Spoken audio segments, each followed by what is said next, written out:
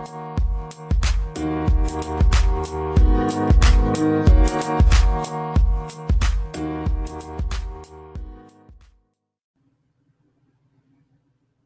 right, Jesse, we are live on LinkedIn, Twitter, YouTube, and on Facebook. What's going on? Hey, how's it going? Pretty good, man. Pretty good.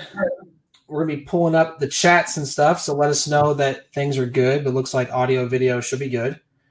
Actually, the notifications went out on LinkedIn, so thumbs up. Those are hit or miss, so that's very good. Okay, off to a good start here. Yeah. All right, let me pull this up real quick. Hope you guys are doing well, jumping in. Hope you're having a great day on all platforms. This is Level Up Experience. Got a really awesome show today, and I kind of want to get into it pretty quick because we have a lot we could talk about. Trying to jam pack a lot of awesome information and the stories that we're going to be talking through. So, guest today is Jessie Iwuiji. Joined the Level Up Experience today.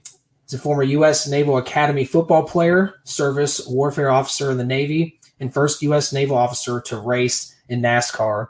Has some interesting experience in esports and gaming. We're going to talk about that. We're going to talk about mindset, entrepreneurship. So just a lot of different things I'd like to get into. But first, make sure you jump into chat. Let us know where you guys are coming from. We always love to hear that. Make sure to get questions ready. We're going to be obviously answering questions and looking at your comments throughout. So feel free to go ahead and post those, and we'll get to those as soon as we can. But Jesse, I'm going to give you the floor for about 2 minutes. Talk about yourself and catch everybody up to speed. Yeah, thank you so much for having me, first of all. But quick story on me. So originally I'm from Dallas, Texas. I grew up there my whole life, and both of my parents immigrated from Nigeria to the U.S. back in the early 80s before they had me and my two brothers and my sister there. And growing up in Texas, everyone knows high school football is king in Texas. So football was like my main thing I was doing when I was in high school there. And, grew up there just trying to find a way to get to college and play college football. So I worked really hard to get myself better. And I really wasn't great at football to start. But I just kept on working hard and grinding and just following the lead of some other people who were going off to college to play big time football. And then finally, by my senior year, I started getting recruited by the Naval Academy. And Naval Academy recruited me, and I looked at the opportunity as a great one to go to a great university where I can get a great education, play football for a great team that was doing really, really well, and then also have a career started for me as a naval officer in the United States Navy when I graduated. So it was a win in all different kind of factors. So I took that opportunity, went off to the Naval Academy, played football there all 4 years, ran track also all 4 years, graduated in 2010 and became a surface warfare officer. For those who don't know what a surface warfare officer is, we're on the ships. So I went off to my first ship, which was a minesweeper. Spent 2 years on that minesweeper, went on 1 10-month deployment with them over to the Middle East, to the Gulf. And then my second deployment was with my next ship I transferred to, and that was with USS Comstock. It was an amphibious ship. I went on 1 deployment with them. I was on that deployment for about 5 or so months before I came back. And after I came back, that's when I started diving into the whole racing thing that I'm in now. But we'll get into more of that a little bit later. But that's kind of my basic story right there of how I went from living in Texas playing football to playing football at the Naval Academy to graduating and being an officer, and then now somehow finding my way into NASCAR. Let's start with football real quick because you played in a really amazing game. You told me about the experience. And you played safety in college, is that right? Yeah, so in college I played safety. I played pretty much safety most of my time there. When I first got there to the academy, I was a corner. And after I didn't even actually make the varsity team, I would say, at first. I was on the basically practice team. And after on the practice team, we got to play some games against other junior colleges nearby. And after the first game we played against them, I did really, really well. And they just immediately were like, hey, we need to put you on the varsity traveling squad. And right when I got up there, we had another safety who was on the varsity team who got hurt. So that gave me my opportunity to be able to play a little bit my freshman year and be able to basically be on the traveling team for the rest of my time there. What was the biggest game you played in? Biggest game. Ohio State. That was probably the biggest, especially crowd-wise, definitely the biggest. The really, really cool game. That was the first game of my senior year. So we got to go over to Ohio State and play in the horseshoe there. That's a horseshoe, right? Yeah, horseshoe. Yeah. And played there, and we had over 107,000 people at that game. And it was just deafening. I mean, the crowd was so loud, and it was truly like a sea of red. And the only other color that was there was like our dress whites that are midshipmen who were there. I think maybe our 100 or 200 midshipmen that were there. They're dress whites. That was the only other color there. Besides there, it was all red. So it was a pretty cool game, and we battled them out. I mean, they were the number 6 team in the country. We went there and we took them down to the final 2 minutes of the game. We went for a 2-point conversion after we scored a late touchdown in the fourth quarter. And if we would have scored on that 2-point conversion, we would have tied it up and potentially taken it to overtime from there. So they ended up intercepting it on that 2-point conversion, and then they ended up winning the game by 4 points. But it was pretty cool to see that we could hang with a team like that. That's incredible. You also play at Notre Dame, is that correct? Yeah, Notre Dame. We played Notre Dame twice. So, they were a really good team. We played Notre Dame 4 times, but we beat them twice. They were a really, really good team. And make sure to get that in there, right? Yes, beat them twice while I was there. And then the following year after I graduated, they beat them one more time. So within a 4-year period, Naval Academy beat Notre Dame 3 times, which is pretty awesome. We haven't beat them since. They've learned from their lessons, but we will beat them again eventually. Just wait. Navy will come back around. So it was really cool to be part of the team that beat them twice, and to be able to do that, go there to Notre Dame and not do it at our place, but do it at their place in front of their crowd. That was pretty cool. And playing in that stadium, everyone should go to a Notre Dame game at some point. It's a really cool place and so much history and tradition. Like, that stadium's been around since I don't even know when, but definitely a cool place to go to. So I got a high-level question for you, because you talk about all of your different experiences with traditional sports, esports, putting it all together, and gaming, and what you're doing now with NASCAR. Can you kind of encapsulate that a little bit? Like, what are the connections between traditional sports and esports? What's the crossovers? Talk about mindset, setting goals for yourself. Like, what are some things that kind of cross over to both? Yeah, between like esports and traditional sports. So, esports is definitely coming along a lot. I mean, over the last couple of years, there's just been this huge explosion, definitely due to, I believe, social media, the internet and everything, and how everything is now, how people can stream things live from their very own house and computers, cell phones and everything. Just having that capability to basically be your own broadcast network through all these platforms, that's definitely helped things like all the different gaming sports really explode. So, a lot of people, are still kind of old school and sometimes look at it as, oh, it's just a video game. It's just a video game. And think of it as, the Tetris back in the day and Super Mario and blah, blah, blah. Things have definitely evolved a lot. I mean, these people who are in these big esports tournaments, these teams, these players, they definitely, there's a lot of concentration that goes into this. I mean, and they're definitely training too. You don't just jump on a game and just all of a sudden think that you're the number one in the world. I mean, these people are literally training 10, 12, 14, 15, 16, 18 hours a day, every single day, just to be as good as they are. So, it's just like traditional sports where, we have to train too. In NASCAR, we have to train. And when I played football, we had to train. I mean, football was a full-time gig. I mean, every single day of the year, you're training. Like, there is no off season. Just because the season's like technically over doesn't mean we just go off and just chill out for the next 6, 7, 8 months. No, we have to still train. So we're going through off-season workouts, which are even harder than regular football practices. So it's the same thing with these esports guys. Like, they really have to train a lot. They really have to concentrate. And there's just the level of competition there is crazy, because anyone can get in. So when anyone can get in and there is no barrier, all of a sudden you're going to see a lot more opportunities for really, really good people to be competing. Yeah, and so a couple of shout outs real quick. I got a couple of points on that. So I want to say hey to David and Colt. Thanks for jumping in on LinkedIn. Just a reminder, go ahead and post your questions throughout. We'd love to make this a Q&A. But what's interesting on your story is the bridge between when you were in the military to racing, and how gaming and iRacing actually came into place. So can you talk a little bit about, for those that may not know what iRacing is, and how that helped you bridge that gap? Yeah. So, for me, even getting into racing, I know a lot of people are just trying to ask, like, hey, like, how did you go from being on a ship to racing in NASCAR? Well, pretty much that's how it happened. I had always liked cars. I had always liked racing. When football was over for me in 2010, going into the Navy, I needed my next extreme thing to do, and cars were it. But at first, I didn't think I was going to become a professional race car driver. I was just into cars, and I wanted to take my personal cars to tracks and do track days and things like that. That's all I wanted to do for my first few years. And that's all I did for my first 4 years in the Navy. And then going into about 2014, I think it was January 2014, I was sitting in my room one night, and I was like, you know what? Like, I've never been a person to just sit at the lowest level possible of whatever I'm doing. Whatever I'm doing, I try to get to the highest level possible.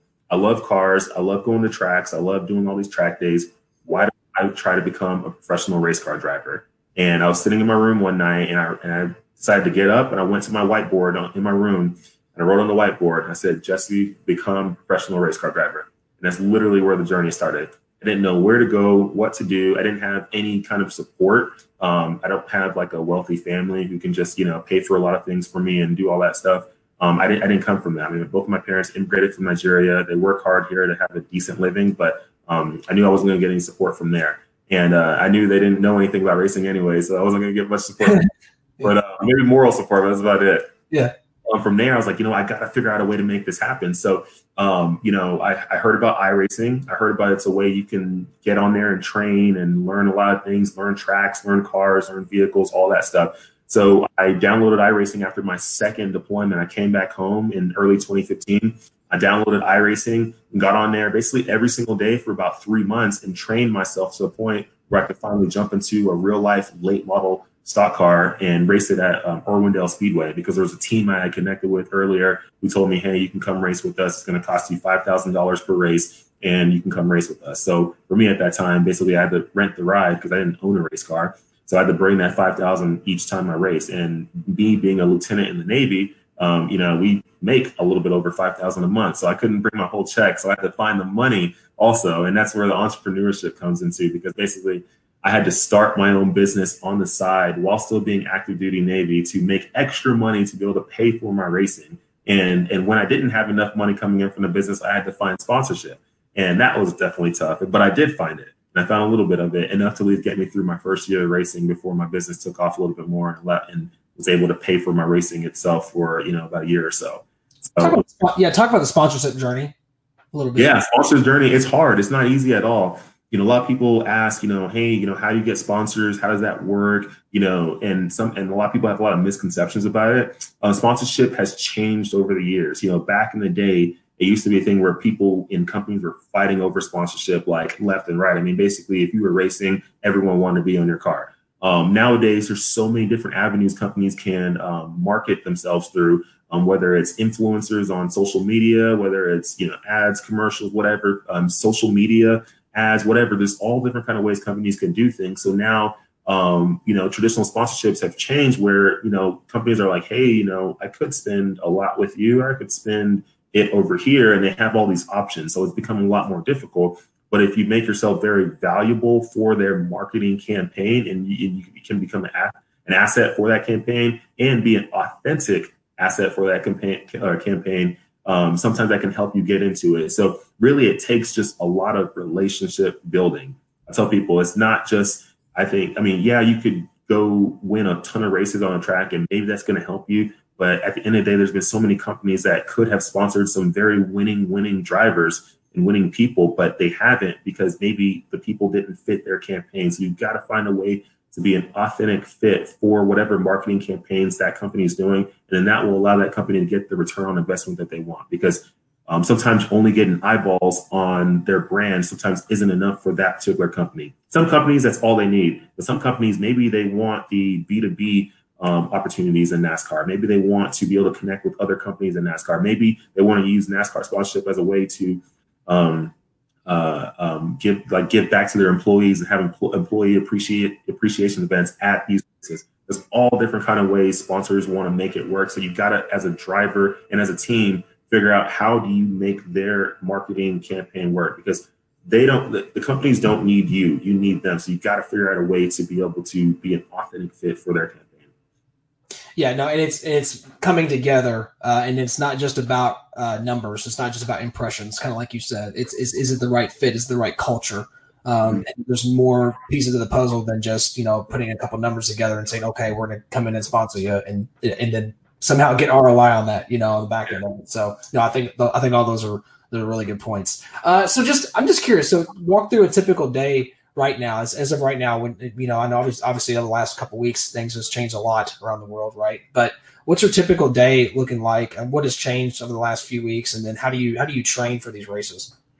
Yeah, so things have changed for sure. So just a few weeks ago, I was doing some of my active training for the year. So as a reservist, you do your 1 week in a month, and 2 weeks a year, because now I'm in the reserves. I've been in the reserves for almost 3 years now since leaving active duty. And just a few weeks ago, I was over in the Gulf doing my couple weeks of training. And when I left the U.S. was in a certain state, and when I came back, the U.S. was in a different state, and a way different state. I came back to basically a shutdown, pretty much. I mean, everywhere was closed. There was no one on the roads. It was crazy. I was like, is this an apocalypse? What's going on? And coming back, I knew that, hey, things are going to be a little bit different now. And over the last couple of weeks or so, I've seen that things are definitely changing, and it's going to affect a lot of things. It's going to affect the economy. It's going to affect a lot of people's lives in a lot of different ways. So for me, I've had to change up my routine a little bit, and not too much, but just a little bit. For me, my daily routine is, I don't have a day job, my own, to work, pretty much running like 3 businesses right now. And basically I can run those from home or wherever I'm at. So that hasn't really changed too much. I pretty much run those each day, just making sure everything's just flowing right. And then as far as outside of that, training on iRacing, I get on iRacing pretty much each day for about 1 to 3 hours or so each day. Training on there, just learning different tracks and learning different techniques and trying to race against people and just learning different things. And with NASCAR now, partnering up with iRacing and Fox Sports 1 and airing these races on TV now, it's been really cool. It made it even more fun to train for iRacing. Normally, I mean, I was going to train no matter what, but now I like stepped up. And, when you train by yourself all the time, you kind of get into a little bit of a lull. You just kind of do the same thing over and over and over. Now I'm getting into all these little, getting into these leagues where we have all these little sessions and, all these great drivers who race in real life are in these sessions. And now you have to step up your level of play because they're all really, really good. And you don't want to be the slowest out there. So that's definitely helped me, I think, a lot to be able to jump in these sessions and see what these guys are doing and try to see if I can match them. And, we've been hanging in there pretty good. We just had a race on Saturday night for the Saturday Night Thunder, which was basically not the Cup Series drivers, but all the Xfinity Series, Truck Series, ARCA drivers. They had a chance to qualify in, only 24 spots. I qualified in, started 11th in the race, got all the way up to 8th at one point, got caught up in a few wrecks, got spun a few times, got hit, had to pit a bunch of times, do a whole bunch of stuff to stay in the race, but I didn't quit. We stayed to the end of it. Ended up finishing 15th, but it was still fun and good time and good training, just being able to run against these people and try to fight through everybody's aggression. Explain a little bit about using a simulator with practice and actual event, what that even feels like going through all that, because I'm sure there's a lot of people listening that have never actually used a simulator. Is it VR? Is it not? I guess talk a little about that. Yeah, so simulator rigs. So when we get on iRacing and train, it's not just a joystick, right? You don't got a little joystick like PlayStation or Xbox or anything like that. We're literally in a rig, and that's why they call it simulator. There's a difference between simulation and regular video games, right? They're 2 different things. Simulation truly does everything in its power to simulate real life. Video games don't simulate real life. They simulate fantasy. It's a fantasy world. It's all made up. The simulators simulate real life. So when we get in the simulator, all of us, we all have these rigs, right? So we're basically sitting in a pretty much a real life race seat. We have a steering wheel right in front of us, just like a regular size steering wheel. We have a shifter where, you can shift through the 4-speed on the transmissions for the cars. You have a pedal setup where you have your gas, brakes, and clutch. You have to use all of them. And we pretty much have that setup right there, which is what we use to basically, race on the simulator.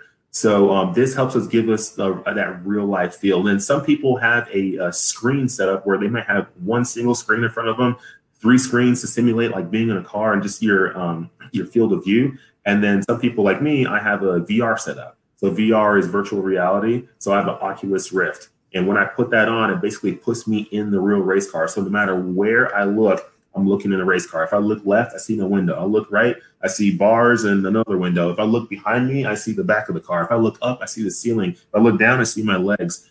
It's pretty crazy. And then the reason I use that is because it gives me the most realistic feel, because now I have that speed, that sense of speed sensation coming around me. When I'm passing different things, passing people, if I'm spinning and out, whatever, you kind of get that sensation like, hey, I'm in the car. And there's been times where, somebody's hit me and I've spun out and hit a wall, and like literally my normal body shakes because my mind thinks I actually hit it. So it really puts you in the vehicle and really puts you in the game. And again, those that aren't familiar, you don't have to use VR necessarily. Yeah, you don't have to use VR. You can use one screen. You can literally use this laptop that I'm using right here. That's a cool thing with esports, iRacing, anything like that. You can really start from a low level. I mean, I would say the simplest way to get into iRacing or any kind of racing simulator, you could literally use your regular computer and a screen or your laptop. And then like some of these steering wheel setups come in a way where you don't have to use like a race seat rig or all that stuff. You could literally latch the steering wheel onto like a desk or something like that. A really good driver, Timmy Hill, he has a steering wheel latched to his his desk that he uses in his office. So you can do a lot of different things. You don't have to spend a ton of money. You can get into this whole thing for maybe a couple $300 or so. You could also spend up to 30, 40, 50 grand to get a really crazy rig. So it just depends on what's your budget. My budget, when I bought my simulator rig, I think I had a budget of $600-700. So that's what I spent to get my rig. And I've used the same rig since January of 2015. Wow. And that's, the other thing you mentioned 2015. So iRacing's been around for years. Yeah. I think, right now, obviously what's happened in the last few weeks, you've had the mainstream effect come in, with you mentioned the iRacing League and NASCAR being on FS1 and Fox Sports. Mm-hmm. The funny story for me is my stepdad's a huge NASCAR fan, and I told you about this before he jumped on. But I talked to him the Sunday after the Texas Motor Speedway event last week, and for years my brother's a Smash Bros. Player, so he'd kind of like make fun of him and like, why are you playing those games all these years? Like, why do you watch people play games and all that? And then now he can officially say that he's watched an esports event because he wanted to watch NASCAR, right? Yeah. NASCAR, so he's going to watch NASCAR, the iRacing series. So yeah. So you have that mainstream effect coming. I just found that really interesting.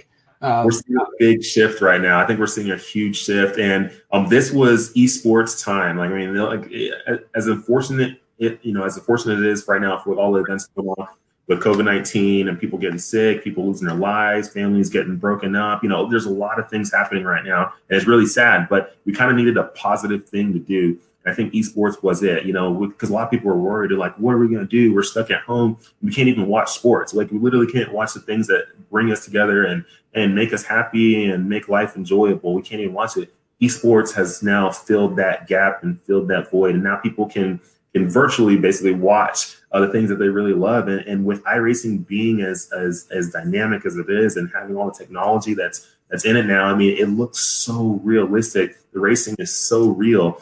I even saw something last night, NBA 2K, they're doing little tournaments with basketball players now. So there's all different kind of esports things that are really kind of jumping in and taking advantage of this opportunity and showing people like, hey, we can hang with the big boys. We can put on a great show also. And I could see this, eventually getting to a point where there's real life sports and esports, and they're both on TV all at the same time. And all throughout the year, sports never end. You just basically keep going. You can switch from one to the other. And I would love to see, after the NASCAR season, maybe iRacing coming in and being that and filling that void between the end of the NASCAR season to the beginning of the NASCAR season, and racing just continuing all year long so people can always have something to watch. You made a great point. It's bringing them both together. It's bringing traditional sports and esports together. It gets kind of heated, esports versus traditional sports, where I really feel it's both. And there's, like you said, that complement is really cool. And there's a lot of different ways to activate. And as you mentioned, unfortunately, right now, all we have is the esports side. But it's opening up, we've had interesting conversations on here, especially the last few weeks, but how it's just opening people's minds to it. Because esports has kind of been on the back burner, like we'll deal with that later. We'll look at it later from our company business perspective. But now it's obviously they're looking at it first because it's the only thing we look at from a business standpoint, and sponsorship and things like that. So I do agree with you that it's going to be kind of putting both of them together and kind of what that looks like. And what's interesting is no one has the answer to that either. That's why I think it's so fascinating, because it's innovative. And people are going to have to think outside the box. And I've said this before, too, leagues that are progressive, that look forward, that are forward-looking, that just step out and do it, they're the ones that are going to win. And the ones that kind of put their hands up and say, well, we don't want to deal with this. And I don't want to call out any any leagues or associations, but who they are, because they're not doing anything about. Yeah. And people, they're eventually going to have to come around. At the end of the day, you can't old school think. You got to be innovative. You got to keep moving with the times. Times change, especially nowadays with the way technology is and how things can spread so quick. Times change a lot more rapid. Like, back in the 60s, times changed over 10 years. Nowadays, it's like times change over a month or two or a few weeks now. So things are rapidly changing. You got to get with the program. I think NASCAR did a great job by taking the step forward and really jumping into this. I think maybe 2 years ago, maybe 2 or 3 years ago. I can't remember exactly when they started kind of diving into the esports world. But they started doing it, and there wasn't a lot of other, I think, racing associations that were really getting the picture yet. NASCAR took the big leap and was like, you know what, we're going to, start doing something with this. And now, like, for right in the moment, I mean, the moment these shutdowns, kicked off, NASCAR immediately was like, hey, we're going to make this happen right now. It's now or never. And iRacing, was there to be able to provide and put on a great show. And the partnership between iRacing and NASCAR, I think, has been great. And I think it's only going to evolve from here. It's going to become bigger. It's going to become better. And I'm looking forward to how esports turns out, over the next few years. Well, the virtual Texas Speedway event had over 1.3 million viewers across Fox Sports and FS1. So you're talking just incredible numbers, and it smashed the record for a televised esports event, which it held the week before. That was 900,000 viewers. So it's really cool to see those numbers and activate that across traditional media platforms. And then, like as you mentioned, NBA 2K, ESPN this weekend had it on ESPN2. They had 12 hours of esports on ESPN2. For those that did not see that, half a whole 12 hours, half a day of esports on ESPN2. It's the first steps. They're not even talking about ESPN Plus yet. There's all they got to work that out to stream it. So everyone's figuring it out. And they don't, like I said, they don't even have the answers, right? They're just doing it, right? And the production value is not perfect on these events, and they come out. But like you said, that's like with anything. You said your mindset of you just got to get out and do it. Yeah, exactly. Pretty much. And I think, eventually, I think all these networks are going to get to a point where like, hey, we have to make a separate network for this so that we can really just full-time do this. Because, people are full-time esporting it up, So, I could see NBC Sports, Fox Sports, ESPN having their own esports networks where it's ESPN esports, FS1 esports, or Fox Sports esports, or Fox esports, There's all different kind of ways to do it. And I think there's enough content out there. There's enough people doing it, and there's enough viewers because at the end of the day, right now, all these viewers that are watching this stuff, because there are millions of viewers watching this stuff online. I think these networks, they need to tap into that market because it's there. Twitch is killing it right now. And, why hasn't a big network bought Twitch yet? I don't know. So Amazon owns Twitch. Amazon bought it in 2014. And I doubt that they're going to put it on the market. They're like, oh, no, we got it. Here's a funny story: is Amazon and Google battled over Twitch back in the day. They had a bidding, not a bidding war, but there was this. Actually, Google had it locked up. So it's funny. And most don't even know this. I think this story has been very suppressed, in my opinion. I don't know this, but they had it locked up, but there was antitrust issues. So then during that whole issue, whatever, there's this window. Amazon came right in, they outbid them, gone, and they got it. That's a huge deal, and I don't hear that talked about very much. Can you imagine if somehow Google had Twitch, and then no, I'm not trying to be offensive to YouTube gaming, but YouTube gaming is not Twitch, right? So that's so I know people in the comments about that, but it's the IPs and it's just you have to lock up the real estate. It's virtual real estate and things like that. Real estate. When you have Amazon and Google battling over something, they're both pretty smart. They saw where it's going. They saw where it's going. They saw the viewers. They saw people were like, "Hey, like this." If you look on, I forget what it is, like the thing where you can check all the websites rankings and stuff. Twitch is like up there. And it's crazy. It's like, wow, this gaming platform online is really, really up there. So it's definitely the new wave. It's definitely getting into a lot more homes in front of a lot more eyes. And it's a new way to watch gaming. And all the other platforms are going to have to step their game up to be able to take from those viewers and have them on their platforms too. So I'm going to grab a couple questions. So jump in, LinkedIn, YouTube. Go ahead and jump in with some questions, you guys. some really interesting stuff. And I know you all come up with really good questions and talking points.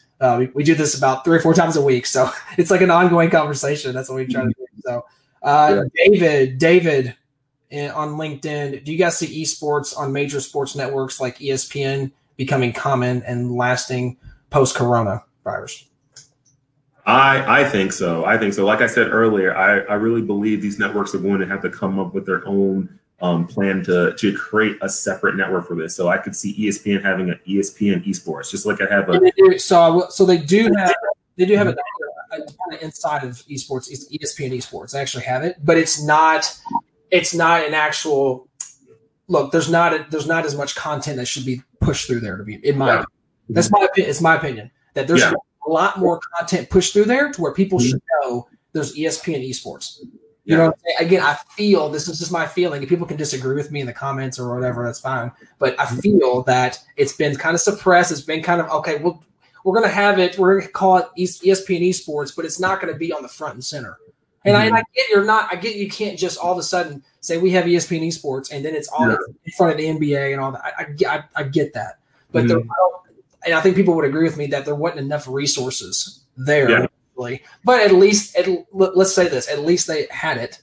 At least they had a little bit of a floor, right? And that just to activate because now some would actually argue that the argument right now is that why did it take so long? Why did it take 3 weeks for ESPN to do this? This whole 12-hour event they did this weekend. Why did it take 3 weeks? There's a lot of questions with that. We won't necessarily get into all that, right? Yeah. But look, at least they have it. At least they did the content this past weekend. Look, decision makers are figuring it out, but it's about speed, innovation, and getting the content out there. Exactly. Yeah, it took them a while to do it, and NASCAR jumped in it pretty quick. And the funny thing is, NASCAR's already been on live TV with esports before. I mean, they did they have another esports league within iRacing for all the iRacing pro drivers. They're not like real life professionals, or the iRacing pro drivers, and I believe they put that on NBC Sports or something like that. I'm pretty sure I saw that whenever that happened. But was that early this year or last year? I think it was a championship. I can't remember if it was early this year or late last year, but whenever it happened, that was on NBC Sports, and that was cool to see. I think that was the first time, I believe, I can't remember, that they put on this whole esports event for NASCAR on TV, and I believe it did well. But this was different because you had all the star power from real life racing actually racing in it. Before for the other thing, all the kids and people who are racing in that league, they're all really, really good drivers in iRacing, but they don't have the big names and stuff. So, obviously the big names will attract, a lot more viewers and attention. Yeah, Colt says on LinkedIn, I can see it staying on ESPN. A lot of people watch esports tournaments and go to LAN events. For ESPN to not continue to have some form of esports on their channel would be a missed opportunity for sure. Tyler, what's going on? The tech world claimed territory 5 years ago and placed bets. Everyone is trying to figure out how to pivot. I think that's exactly what's happened. Tyler did have a question as well. How is NASCAR engaging parents and aspiring esports athletes around gaming? You know what? So as far as NASCAR engaging parents and stuff, I don't know what they're doing on the parent side, but I do know NASCAR, at least over the last couple of years or so, 3 years or so, they've been really, really pushing this whole esports thing, really telling people like, hey, we know that, yes, it's expensive to get into racing, like to get into real life racing. It just costs money. There's no way around it. I mean, to get in a race car, to buy tires, fuel, travel costs, whatever, all that stuff, it costs money. It's not, obviously it's not cheap. So NASCAR's been really pushing the iRacing thing for everyone else, because there's only a select few people who are going to be able to have the money or find the money to get into real life racing. For everybody who maybe just doesn't have that opportunity to find it or just can't figure it out, NASCAR's been pushing like, hey, you can still get into racing and become a race fan by doing this iRacing thing, by racing on NASCAR Heat, which is NASCAR's video game, all that stuff. People can do all that stuff. So, I think by pushing that, I think parents are probably looking at that like, hey, if maybe I don't have the money to buy my kid a go-kart, maybe I can put them in iRacing and they can get attention and notoriety through there, because that's going to grow and there's going to be bigger tournaments for that and maybe more money put out and all that stuff. So I think NASCAR is basically providing an alternative for parents now so that they don't basically go broke trying to get into racing, because that happens a lot. Looking at the different leagues, looking at the different titles, and just having conversations, really almost obviously every day around here. It seems as if the barrier to entry into racing is some of the lowest in the industry when it comes to esports, as far as being able to participate, to start, to get going. Like I get, like you mentioned, you're going to have a little bit of a startup cost with some equipment, but that doesn't have to be $10,000 for the simulators and all that.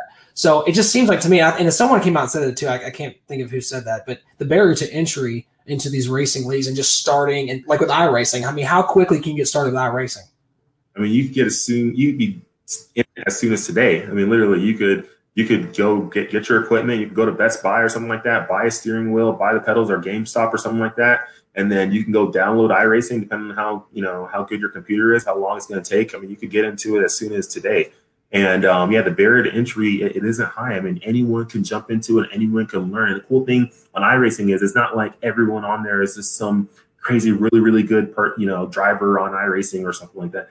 A lot of these people don't even have experience. They're just jumping on there just to learn. So there's different levels of it. When you first get into iRacing, they have like a license system where at first you're considered a rookie, then you get a C class license, and then a B class license, and then an A class license, which allows you to move up and jump into certain cars. So you can't get into iRacing and immediately be like, hey, I'm going to race in a license A type race immediately. No, because the people who are racing at those races, they have a lot of experience on iRacing and they're pretty good, and they don't want people who are rookies coming in and messing it up. So you got to work your way up. So there's like a ladder system that helps develop you as a driver in iRacing before you get into the top tier racing.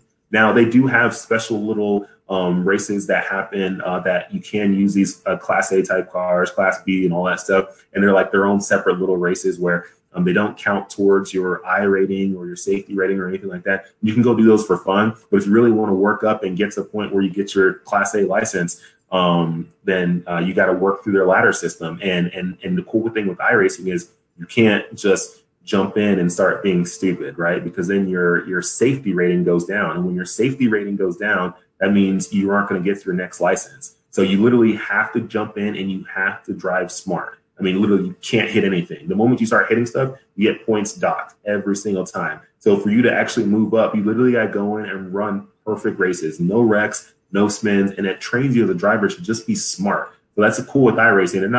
They're not only rewarding you for going out there and finishing well, they're rewarding for you for being a clean racer, because the more clean racers you have in iRacing, the better the show's going to be, the better the races are going to be, and the more experience people are going to gain.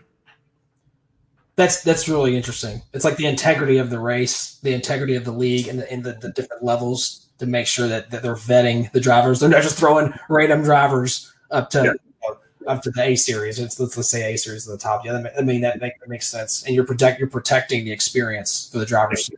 Exactly. Now, wrecks still do happen. I mean, oh yeah. A race doesn't mean the wreck's not going to happen. Wrecks still happen. So people still do some stupid stuff. People get mad and do some stupid stuff here and there. It's going to happen. It happens in real life. I mean, in real life racing, people do dumb things sometimes. So option to it, human element. Yeah, but there's other ways to combat it too, because even though you have the your A license in iRacing, there's still levels in it. So you could be in the bottom split or the middle split or the top split, right? So if you're in a bottom split, you're kind of like in the bottom of the barrel type, A license people. But if you're a top split, you're racing against people who have the most experience and they're the best at iRacing. So even then, even no matter what license you have, there's still splits. So that separates, the better of the bunch in each one of those license categories. Yeah, that's really interesting on that. So I did have a really good question here from Colt on LinkedIn.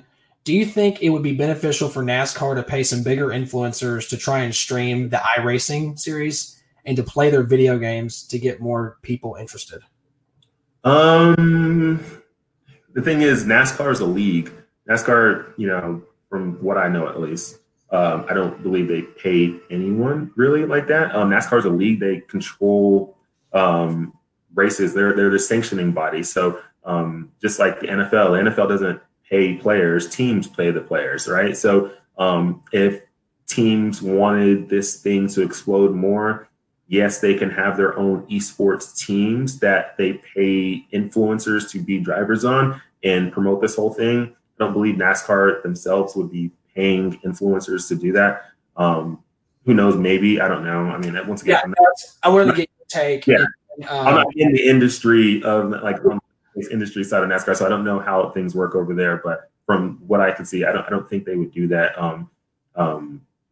I don't know. Maybe iRacing could do it. I don't know. Maybe iRacing is like, hey, we need a few more influencers to really make this thing explode. And then I think iRacing has already seen a huge uptick in subscriptions. I mean, I remember before when every time I jump on, I see anywhere between 3,000 to 6,000 people online because it always shows you the number. People right. And then like now over the last few weeks, it's like 13 to 20,000 people online at any given moment every single day. Like it's jumped up so much. So I'm really, really happy for the guys at iRacing because I know they've been working so hard to make it. For years. And I want to make it clear from earlier, if you missed it, if you just jumped in, iRacing been around for years. Do you know what year actually it started? I believe it started in 2004-ish or so. It was the early 2000s, before 2005. I did not know it was that far. Wow. Yeah, it's been a while. Years, but wow. Yeah, wow. I think it's like 2004 or so. I think somewhere in that range. Colt, go back and watch my interview with Veloce Esports and the founder Jamie McLaurin. Go back and watch that because he talks. There's about 10 minutes worth or so about their team, how they built it since 2017 with influencers and the different layers of their organization. Mm-hmm. And they're in F1, so obviously the same conversation, but they're F1. Yeah. So I mean, and they're crushing it. They're absolutely destroying it and just doing very well. And they did basically like these events, right, where they called it like hashtag not the Australian GP. Not the Bahrain GP. So it was like this meme. Yeah, it was like this meme thing. So now they went from a physical race within 48 hours. So the whole watershed event, as far as like the cascading effect, when the NBA suspended their season, everything else happened after the NBA. That's how this worked out, right? So then obviously they had to cancel their Australian event in like 3 days. Well, within 3 days, they said, "All right, we're going to go right all virtual." They transitioned within a few days, made it all virtual. And just they've done it every week, and they've called it the Not The series.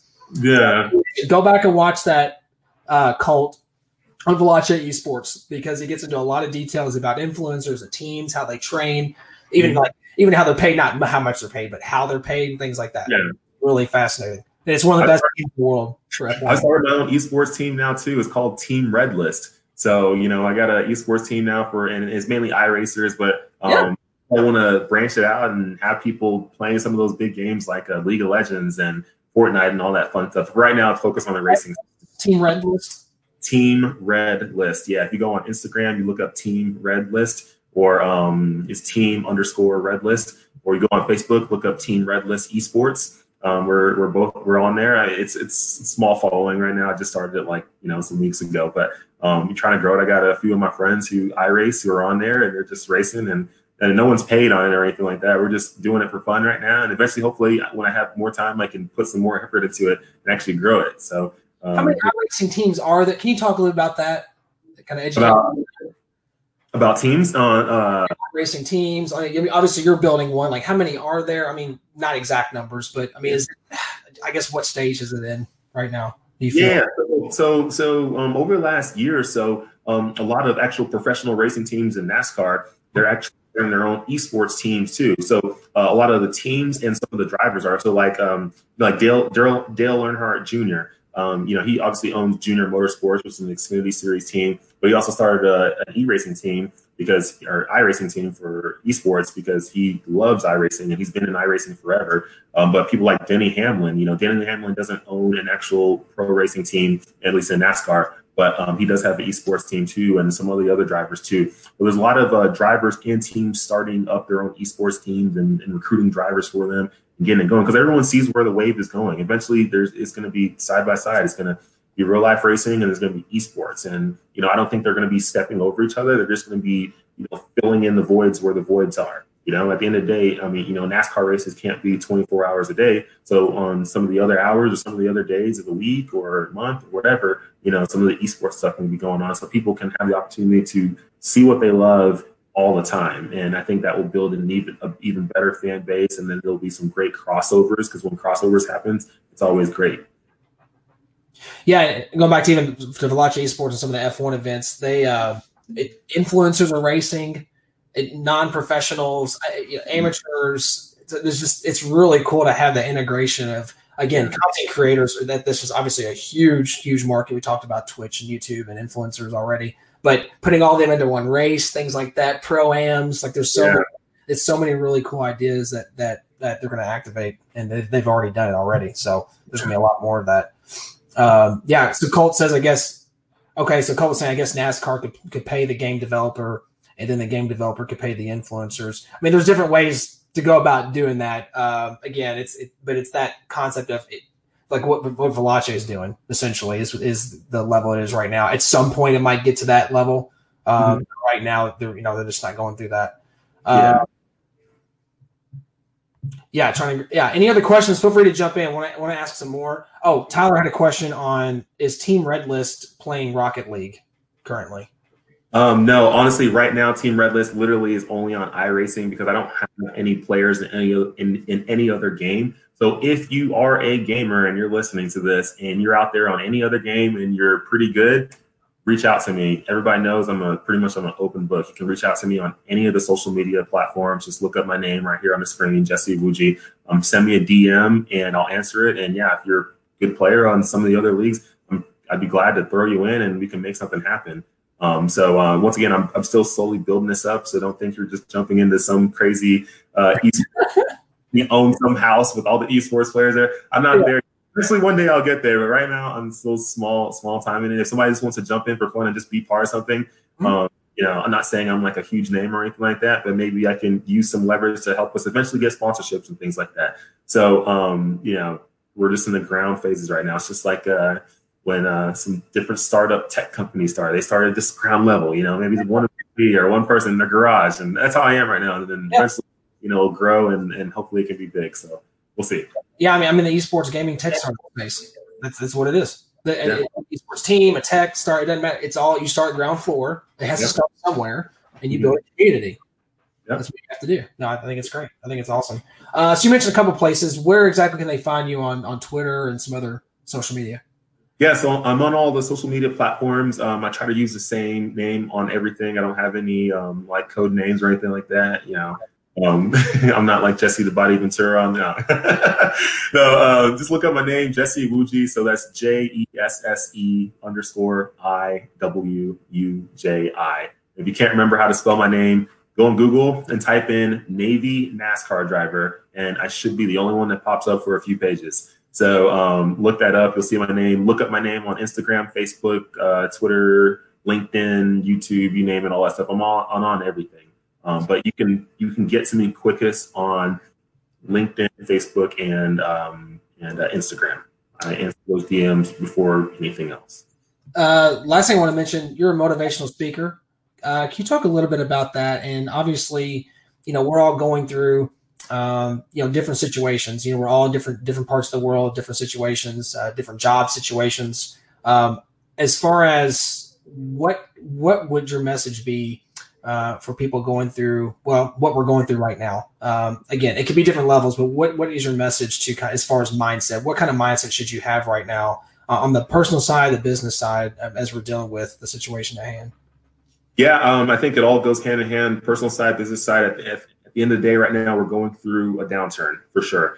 And what I got to tell everybody is just remember, even in the darkest point of the night, the sun will still rise, right? So remember that in the darkest point of the night, the sun will rise. So as crazy as it may seem right now, as crazy as things might be dropping, whether it's the stocks, business, you name it, your business might be shut down. You might be an employee at a business that's shut down right now, and you don't know if you're going to be laid off. You might be laid off right now. There's a lot of things going on right now, but where there's lack, there's opportunity, right? When there's lack, there's opportunity. So in these times where there's uncertainty, we don't know what's going on, what's going to happen next, there's a lot of lack. But this is where you got to find the opportunities to excel.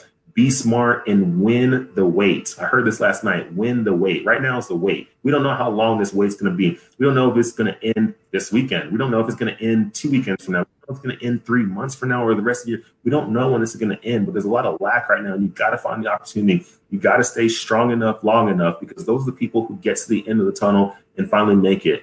These are the times where you got to have the most faith.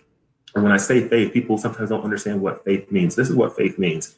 You are in a tunnel and it is pitch black, but faith is understanding that at the end of the tunnel, there actually is a light, even though you can't see it at all. You could be walking for a year, you could be walking for a month, you could be walking for a day, you could be walking for 10 years, and it could be pitch black. But having the faith that knowing that, hey, at the end of the tunnel, there actually is there light and there is light and making us the end, that's faith. And that's what we have to have right now, because we are all walking in uncertainty. Nobody knows when this whole thing's going to end. We don't know. So you have to walk in faith. You have to understand that, hey, we are going to make it to the end, but you have to stay strong enough, long enough. Life is a cycle. And a lot of people like to quit when the cycle gets towards the bottom, not understanding that, hey, that cycle is eventually going to come back up. You have to stay with it. You have to keep going. Like opportunity and rewards and life successes, all that stuff comes to the people who just don't quit. You don't have to have all the talent in the world. Talent only it opens up the door, but doesn't keep you in the room. Talent isn't everything. It's all about effort. It's all about grind. It's all about the patience, dedication, staying consistent and consistent work and effort towards whatever you're trying to get to every single day. If your current job has let you go, well, guess what? It's time to find another one, or it's time to start something yourself. You know, at the end of the day, you control your future. Don't let those circumstances define you. You are the only person who can control your future, not your boss, not your whoever, your family, whatever. It's only you. Don't make excuses. Don't be a victim. You aren't a victim. There is no system. There is nothing that's keeping you down except you. You are the only person that's bringing yourself down if anything's happening right now. I don't care what happens out there. You can grind and you can make it to the next day. Don't let yesterday be what is defining your next day. Only you can change what's going on right now. So just keep on putting effort, be smart, use research. We got the internet here. We got YouTube University. We got Google University. We have so much information online right now that can help us all get to wherever we want to go and help us get through these times right now. Use them in a positive manner. Don't waste your time listening to negativity. Fill your mind with positivity. Listen to podcasts, listen to different people who are influential, who are doing good things and trying to help people. Listen to that stuff. Honestly, like the news can give you some updates on what's going on right now, but at the end of the day, it's not giving us anything that's positive that's really going to help us right now. Right now, we need to focus on doing the right things, helping those around us, having faith, being there with our family, pushing people in a positive manner, and let's get through this all together. Be smart, do the right things, and we can all get to the end.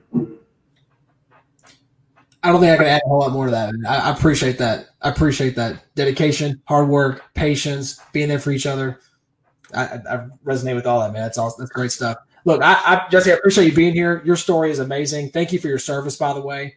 Thank you. In protecting our country. And your journey is really, really cool. So I really appreciate you taking time to be with us. Thank you all so much for being on all the platforms and all the questions and comments. We really do appreciate it. We'll be back a couple more times this week. Jesse, thank you, man. Appreciate it. And yeah. Guess I got to start an iRacing account. Yeah, you should. You should. It's not super expensive, so get on there. It's fun, good time. It can train you, and you'll see. You could get on there and train a lot, and actually jump in a race car and be halfway decent. So it's a really, really good way to get some good virtual seat time. Right. That's pretty good content too. So yeah. Oh yeah. All right, guys. We'll see y'all later. Jesse, thanks so much, man. Thank you.